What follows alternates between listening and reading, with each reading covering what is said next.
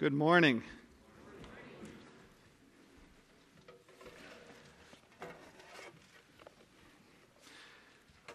Well, this day we are beginning a new series of messages on happiness called Living Joyfully. Anybody want to live joyfully? Yeah, about 4 of you. Yeah, that's really great. Let's see where this goes.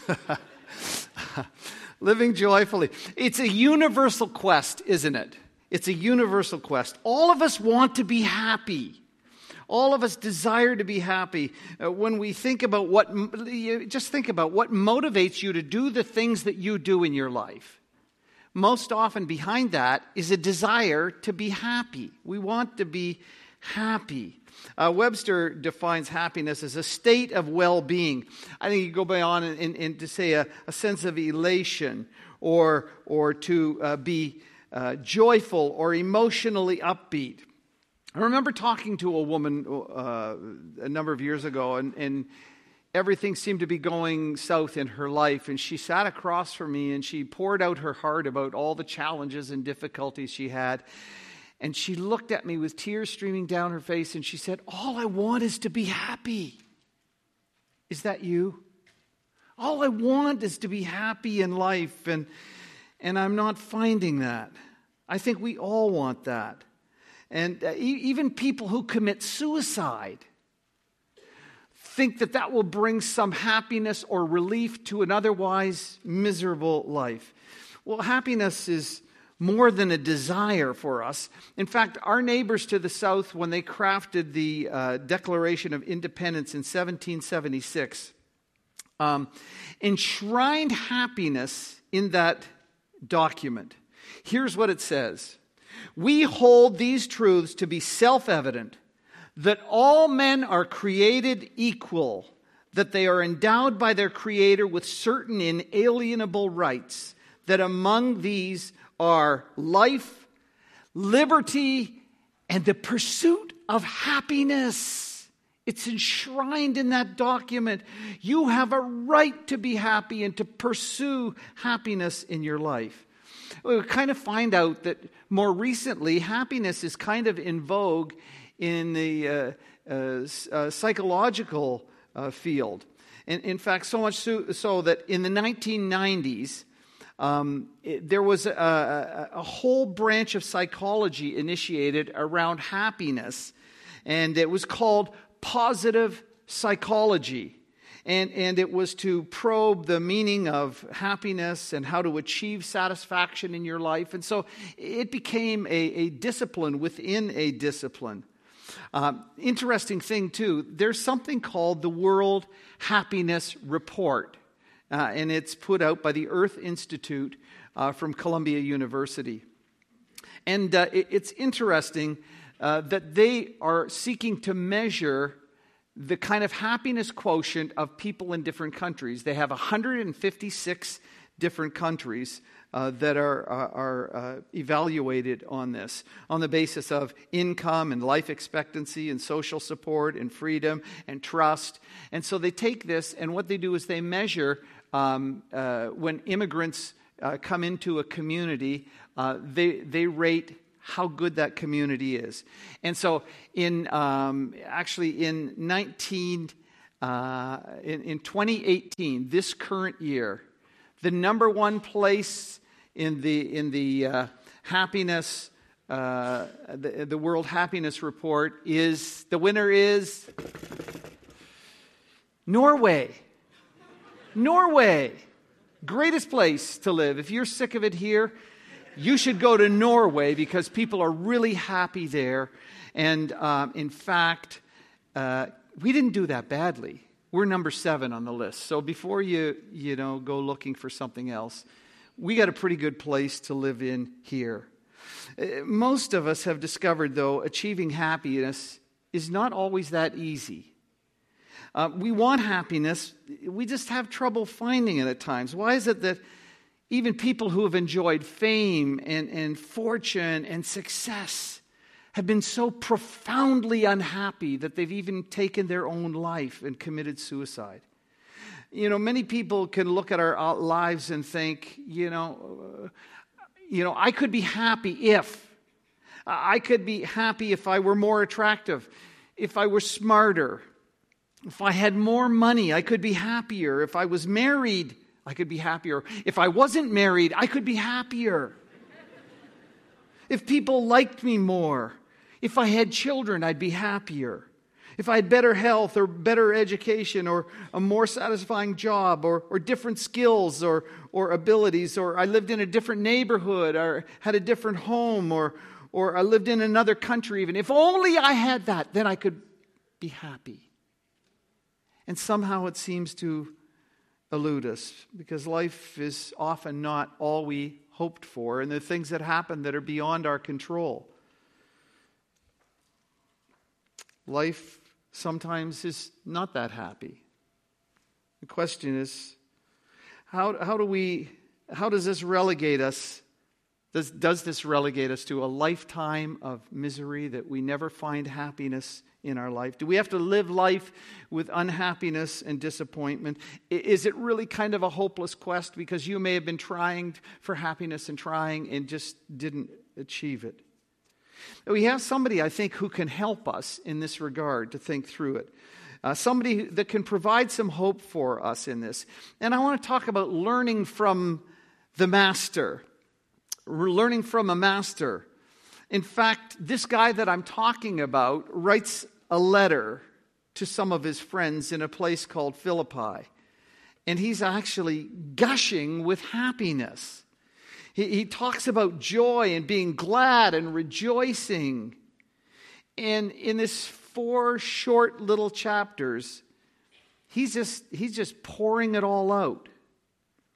The book is a letter to the Philippian church. And the author is a guy by the name that we come to know as the Apostle Paul. And in his circumstance, in writing this letter, he's actually writing from prison. He's awaiting to see what's going to be the outcome of charges against him. And there's a very real possibility that he'll be executed, and that will be his fate. And yet, strangely, this guy is upbeat. Happiness, joy, gladness, rejoicing. And just by way too, Al Davey in our own congregation here wrote a book on the Apostle Paul. So you see Al if you want to buy one of his books and just look at this guy's life. But Paul was born Saul. He came from Tarsus in Asia Minor.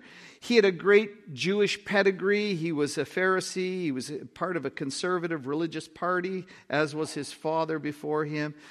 He had an excellent education under one of the great rabbis, Gamaliel in Jerusalem. And he was a rising star in Judaism. The problem was he was also an avowed hater of Christians. He was passionately spiteful of Christians. In fact, he was making it his personal goal to eradicate Jesus' followers from the face of the earth. We're first introduced to him in the martyrdom of Stephen, the first martyr in the early church.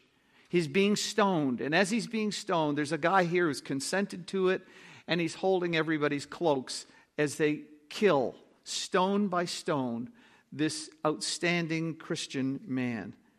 And the next time we confront him, he's heading to Damascus. And he's going there with the express purpose of imprisoning Christ followers. This guy is number one enemy of the church. He had a huge reputation among the Christian community. But as he's going there, he's confronted by the resurrected Jesus Christ, who appears in all of his glory in blinding light, and he falls to the ground, groping around, unable to see, helpless. And he says, "Who are you, Lord?" And Jesus said, "I'm Jesus, whom you are persecuting." And God would take the greatest enemy of the church and turn him into the greatest missionary probably that the church has ever known. But with that came a promise to him that There will be personal struggles. There will be persecution for Christ's sake. And it came in his life in spades. Even to the point of death as a martyr. He would give his life, and he knew what it was to experience so many painful things and indignities. He was shipwrecked several times. He was beaten. He was lashed several times. He was abandoned by his friends. He was maligned.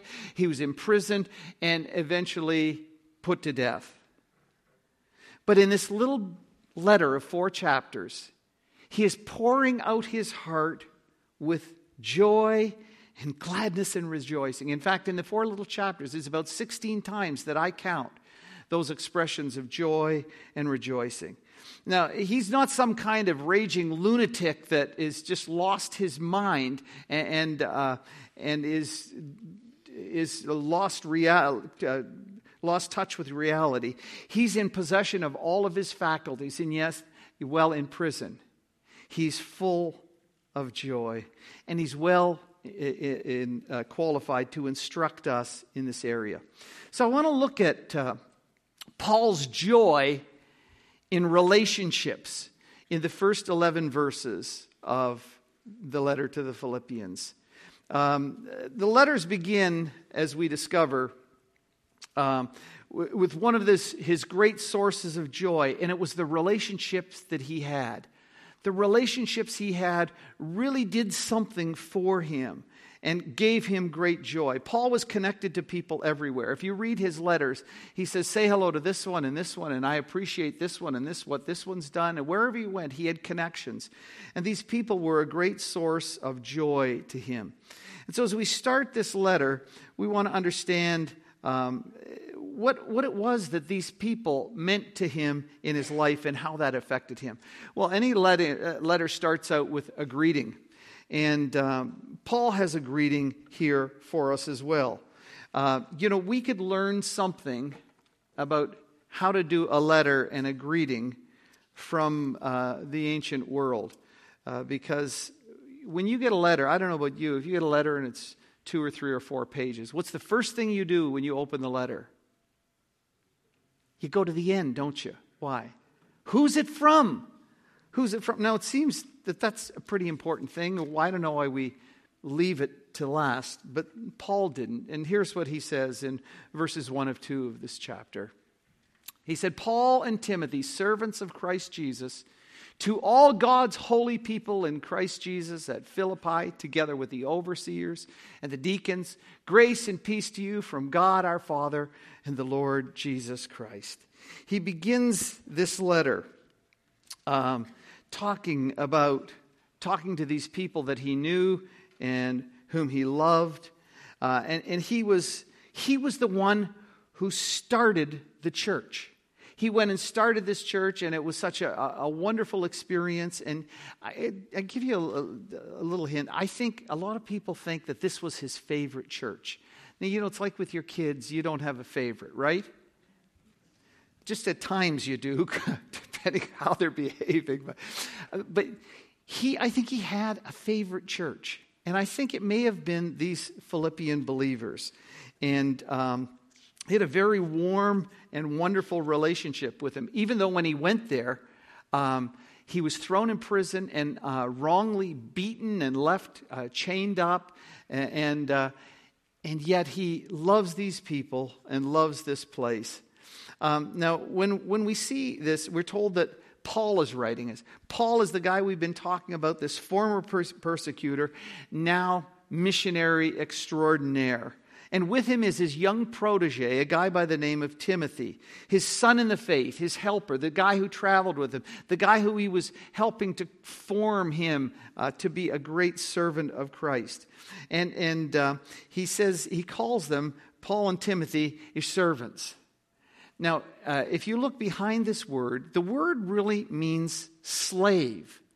Now, we don't really understand slavery now, but a number of years ago you would have. That slave owner owned that person, and the rights to that person. And Paul says, we are slaves of Jesus Christ. We are owned by him. We just do his bidding. That's who we are. That's what we do. And he's sending it to this church. And he says, I'm sending it to the saints in Christ.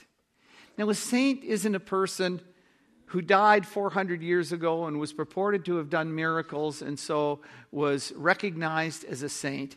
Every person who is a believer is a saint. Saint Lloyd. How do you like that? Saint Winsome. It's got a ring to it, doesn't it? It's a person who's a believer. And you may not be as saintly as you should be, but you're a saint. And when he writes the church, he said, to the saints of Christ Jesus in Philippi, and the overseers and the deacons. These are the leaders in the church. And here's how he greets them. He says, grace and peace to you. And when he says this, these aren't just niceties. It's just not like saying, hey, how you doing? Hope things are well. Hey, you're great guys or something like that. He says this with full meaning of what these terms mean. Grace, he says, grace, God's favor be upon you. That's my prayer for you. That's what I want for you. And peace, that shalom, that sense of well-being. It's just not being at peace. It's just well-being in all of your life. And those things, he says, come from God our Father and from the Lord Jesus Christ. Guys, I'm writing to you. I love you. You're special to me. And I want to tell you something. And so he has really, over the next verses, 3 to 11, he has a prayer, two prayers. A prayer of thanksgiving first for the Philippians. When Paul thinks about these people, it warms his heart and it gives him a great sense of joy and thanks to God. He's filled with joy when he thinks about them, when he remembers them, and he gives thanks to God. And so in verses 3 to 8, here's what it says. Paul says, I thank my God every time I remember you. In all my prayers for all of you, I always pray with joy because of your partnership in the gospel from the first day until now, being confident of this, that he who began a good work in you will carry it on to completion until the day of Christ Jesus. It's right for me to feel this way about all of you, since I have you in my heart. And whether I'm in chains defending and confirming the gospel, all of you share in God's grace with me. God can testify how I long for all of you with the affection of Christ Jesus. Here he is in prison. And he's saying, when I think about you guys, it just warms my heart and brings me such incredible joy. Here he is remembering and thinking, and it causes him to thank God for all God has done for him, for what this group had meant for him. He remembers when he first went. You see, he was thinking of going into Asia. And when they were ready, that was their plan to go and take the gospel there. And in the midst of this, he had a dream that night. And there was a man in Macedonia saying, come and help us, come and help us. And he saw that as God's directing them away from where they were going, and they were heading into Europe. And the place they go to is to Philippi. And here is this place, and he found that there were a group of people who were some of them weren't Jews, but they believed in the Jewish God, and they didn't have a place to worship, so they're out by a river, and that's where they worshipped. And there was a woman there who was a businesswoman by the name of Lydia, and she was the first person to become a believer. And he's thinking, I remember when Lydia opened her. In fact, the scripture says God opened her heart to the gospel, and she received it. And she was, I think, a fairly well-to-do lady, and the church began to meet in her house, and other people became believers. And Paul had this group of people, and as he thinks about it, he is so filled with joy. Their love for Paul, the relationship they had, the willingness to support in prayer and financially. It was a partnership in the gospel, he said. The word is fellowship. Now, you were instructed that you could go out after the service and find some food there and buy it and have some fellowship with the food. And that works for me. See, what we think about fellowship is getting together with somebody and, having a good chit chat and, excuse me, but where's the food? And did somebody bring something to eat? And we think of that as fellowship. But the word fellowship, really, that word had a meaning deep in culture and in economics also. In financial terms, it was like a business partnership. It was if we started a business together, we would be partners in that business. We would be sharers. We would have something in common. And when he talks about believers, he said, there's something we share. We have this commonality. We're working together in the gospel. And we have the same goals and the same commitments, and we love the same Christ, and we're working to accomplish the same purpose. That's fellowship. That's partnership. That's what it means.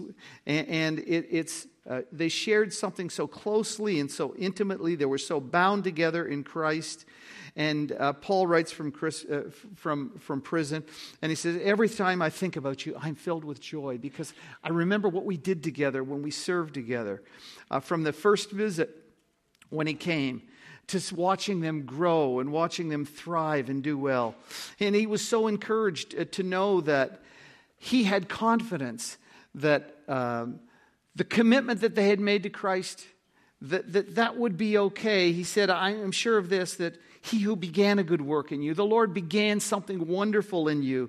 He'll bring it to completion at the day of Jesus Christ. I know that he's going to bring you all the way home through that. I know that you started your faith here, and I've seen you grow, and that's great, but I have confidence that you're going to make it all the way home. The Lord will care for you in that way. That's what he said. And he feels, through all the ups and downs of faith, he believes in God's ability to keep them. And he feels so strongly about this. He says, I have you in my heart. And I have such deep affection for you. And they meant so much to him because they'd welcomed him. They welcomed the gospel. They grew in their faith. And when Paul was in need, they sent money. In fact, we'll find in chapter 2 that there's a guy from the church heard that they got word that Paul was in prison. And so they sent a representative from their church, Epaphroditus, and he went all the way. And we're not sure exactly where Paul was in prison, but it may well have been in Rome, which is a long distance away. So they sent one of their own to come and care for Paul's needs and provide money. And he is so deeply connected and so appreciative. And he's sitting in prison, this guy having brought that stuff, and he says, I am just so full of joy because of you guys, because of our partnership and all that we've done together. There was something so wonderful about what they shared as God's children in love and in the grace of the gospel of Jesus Christ. I can't tell you how blessed I feel in my own life to have had people that God has used in our life to help shape us, to guide us, to correct us, to encourage us, to step up when we were struggling. I've had pastors and individuals and prayer partners and boards and staff and life groups. And I did put in a little plug for our life group. I love our life group and what we have as we gather together and share in each other's lives. I just called a guy last week. He'd been a number of years a board chair in our first church. And we had a great relationship. We started in a little struggling church, and God began to bless. And I said to Ron, remember those days and when God began to bless and we bought property and then we built a new building and we saw God working, and we had this saying, we used to say to each other, pinch me. Is God doing all this great stuff?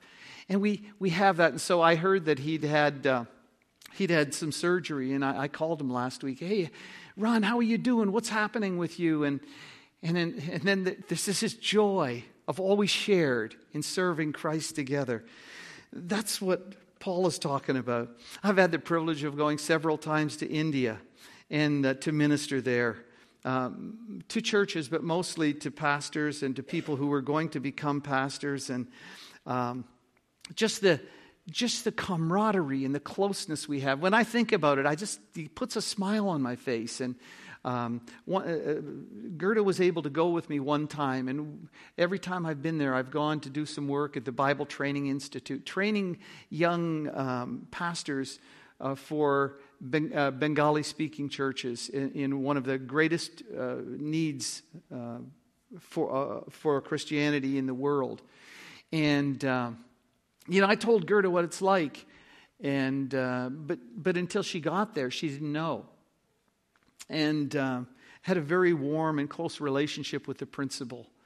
And so our driver brought us from where we were to the Bible Training Institute. And here was the principal, and here were the teachers and several of the students waiting for us to come. And as we came, you would have thought it was the Queen of England, the people, cheering and hugging us and so glad to see us. And the Apostle Paul talks about what it's like to have that kind of fellowship. And in prison, he just begins smiling, and there's this deep sense of joy in what Christ has done. Man, oh man. It causes his heart to sing. And it should work that way for us too. Incredible joy in the relationships that we share in the gospel with others. Let me ask you, do you have those kind of relationships in your life? And I know as a guy so often, maybe we don't have that kind of closeness with other guys at times. But do you have that kind of relationship that you have help and encouragement for somebody, and you've worked together and you've seen God move together, and you're thinking, oh man, this is so great. I love these brothers and sisters with whom I share. And in tough times, it just brings a smile to my face. Or are you thinking of choosing a life's partner? And you're thinking, what kind of a person should I choose? I need to choose somebody that I could be in partnership in the gospel. I need somebody, if I'm committed to Jesus Christ and following in Him, and Him being central in my life, that guides and directs me. As we talked about worship, that worship is responding to God with the totality of my being. I need to find a person who feels that way also. I can't take somebody who's not a believer, as wonderful as those people are. I need somebody that shares with me in the priority of the gospel and the things of God. That's the most crucial partnership that God can give you. And I want to encourage you, if you want to be married and you're maybe looking for a life's mate, find somebody that can share in the gospel with you. Well, Paul's prayer, secondly, is a prayer of request for the Philippians. In verses 9 to 11, he expresses his joy in prayer. And he has two requests. The first one is in verse 9. And he says, This is my prayer, that your love may abound more and more in knowledge and in depth of insight. He said, I want you to love more. I pray for you. I've seen how God has worked in you, and I'm praying for you. And this is what I'm praying. God, help them to love more and more and more and more. He sets that out as something very important. He wanted them to grow and to flourish in loving others. Certainly, Paul saw the church as loving because they were so kind and gracious to him. But that love was a signal mark of a believer. Do you remember when Jesus said, everyone will know you're my followers if you love one another? Love one another as I have loved you. And in 1 John 4, it says, everyone who loves is born of God and knows God. It's kind of a litmus test. Are you really a believer? Are you a loving person? Do you love and care for the body of Christ? Now, but this love is not some kind of weak, sentimental, gushy, mushy feeling thing. There's nothing wrong with feelings. This is a hard and fast commitment to do what is right and to do what's best. He says, he calls them to grow in knowledge and depth of insight. It's not just a warm feeling, although he certainly had that. But it was a depth of insight. There's a moral element to love. There's right and wrong. There's truth and falsehood. And there were times when you have to have discernment and decide and understand in issues what's right and what's wrong. Love isn't just acquiescing and bowing to anything and doing anything. Love has moral boundaries as well. It's not just glossing over sin and wrong. But love each other sacrificially as Jesus has loved us. Let me ask you, how's your love life? I'm not talking about you and your wife or your girlfriend or boyfriend. I'm talking about how is the expression of Christ's love in you touching others around you. Paul says, I want you to grow in love. As much as you're loving, there were some problems in this church. It's a wonderful church, but there were some issues and problems that he has to address too. And he wants to see them grow in that love and care for others, encouraging them, helping them through. And the thing is that knowledge and insight was not to be an end in and of itself, because his second request is this. It was a prayer for discernment. Look at verses 10 and 11.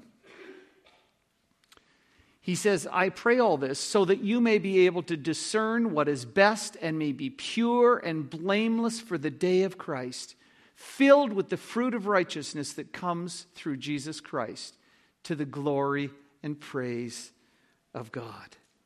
That's what he wanted. He wanted these folks to have discernment, to understand, to be able to understand what is best, what is right, what is appropriate. He said, I want you to be able to approve what's excellent so you can be pure and blameless for the day of Christ, filled with the fruit of righteousness. That's his goal, that we would live in a righteous way. And to do that, we need discernment. We need to know what's harmful and what's good. Sometimes we don't understand how insidious some things are and how harmful. We just haven't picked up on that. And he said, I want you to have that kind of discernment so that you know how to live, and that how you live will reflect righteousness, what is right in God's eyes. And this isn't just achieved by trying harder and harder and harder. He said it comes through Jesus Christ to the glory and praise of God.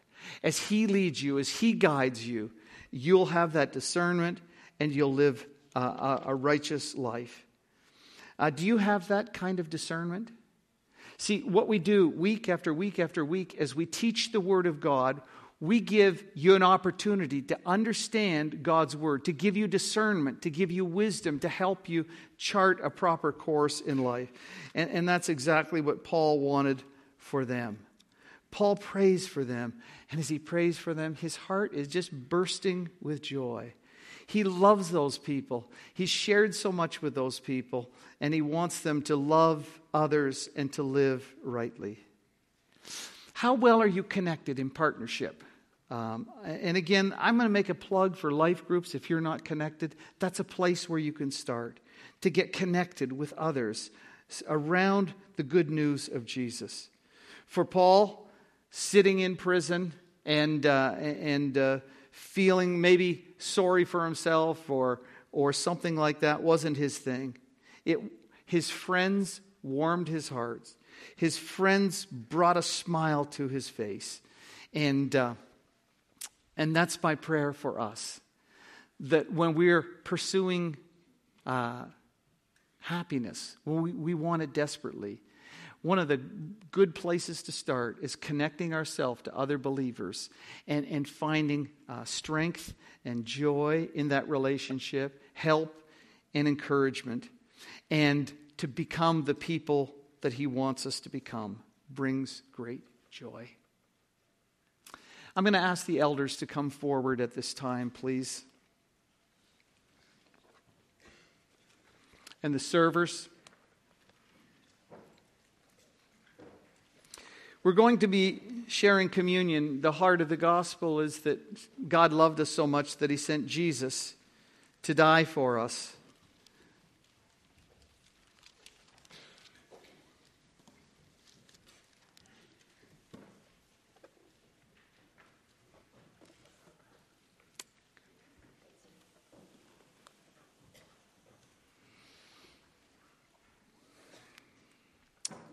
there are different aspects to communion. Communion is an act of remembering God. It's an act of saying thank you to Him. It's an act of saying we'll commit ourselves to Him. But it's also an act of fellowship. The very word communion is the word fellowship. It's a sharing. It's what we share together as the people of God, as the body of Christ, at this table when Jesus Himself hosts this and invites us to come as His guests, to remember Him, to share with Him, to be touched by Him, to thank Him, to honor Him, to commit ourselves to Him. And it's interesting to see in 1 Corinthians 10 and verse 16, it says this: "The cup of blessing that we bless, is it not a participation, a fellowship, that word, a communion in the blood of Christ? And the bread that we break, is it not a participation in the body of Christ?" And he's talking about two things. He's talking about the body of Christ that was offered for us, but he's also talking about us who are the body of Christ. Because there's one bread. We who are many are one body. We all partake of the one bread. It speaks of our unity in Him. And so we prepare ourselves to share in communion. We are deeply connected as God's children. As we come to remember Him, we come to remember each other. That's why the Apostle Paul was so hard and down on the Corinthian believers, because they came in, they made a sham of communion. Some of them gorged and had a lot. Others had nothing and they were left out, and they didn't care for the body of Christ. I tell you what, Paul thought, man, the body of Christ, it brings me so much joy. And here we have joy as we gather together at this table to remember Him, to fellowship with Him. And so we're going to prepare ourselves for communion. And we're going to distribute these emblems, and you'll be invited to come forward, come out the right side of your aisle, and come back around and in the left side. And there'll be people up here who will have the emblems for you to take back. If you can't get up with mobility issues, we'll bring it to you, don't worry. And while we do that, would you listen to the words of the song that will be sung?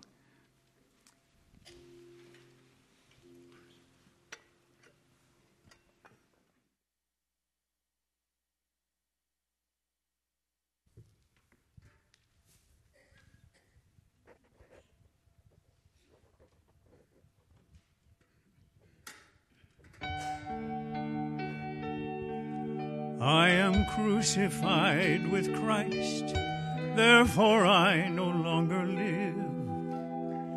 Jesus Christ now lives in me. I am crucified with Christ, therefore I no longer live.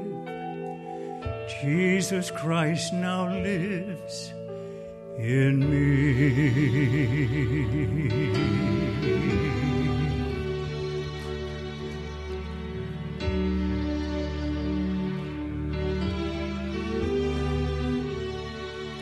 Embrace the cross where Jesus suffered, though it will cost all you think is yours. Your sacrifice will seem small beside the treasure. Eternity can't measure what Jesus holds in store. Embrace the love the cross requires.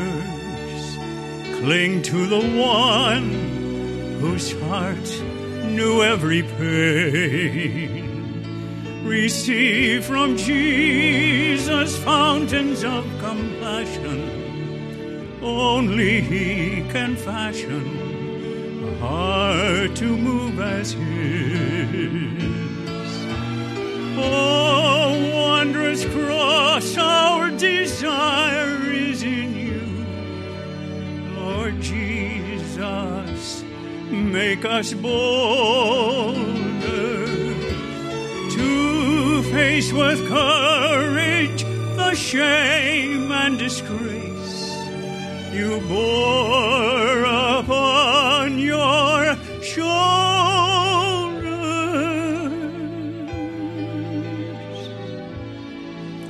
Embrace the life that comes from dying. Come trace the steps our Savior walked for You. The empty tomb concludes the path of sorrow. Endure until tomorrow Your cross of suffering.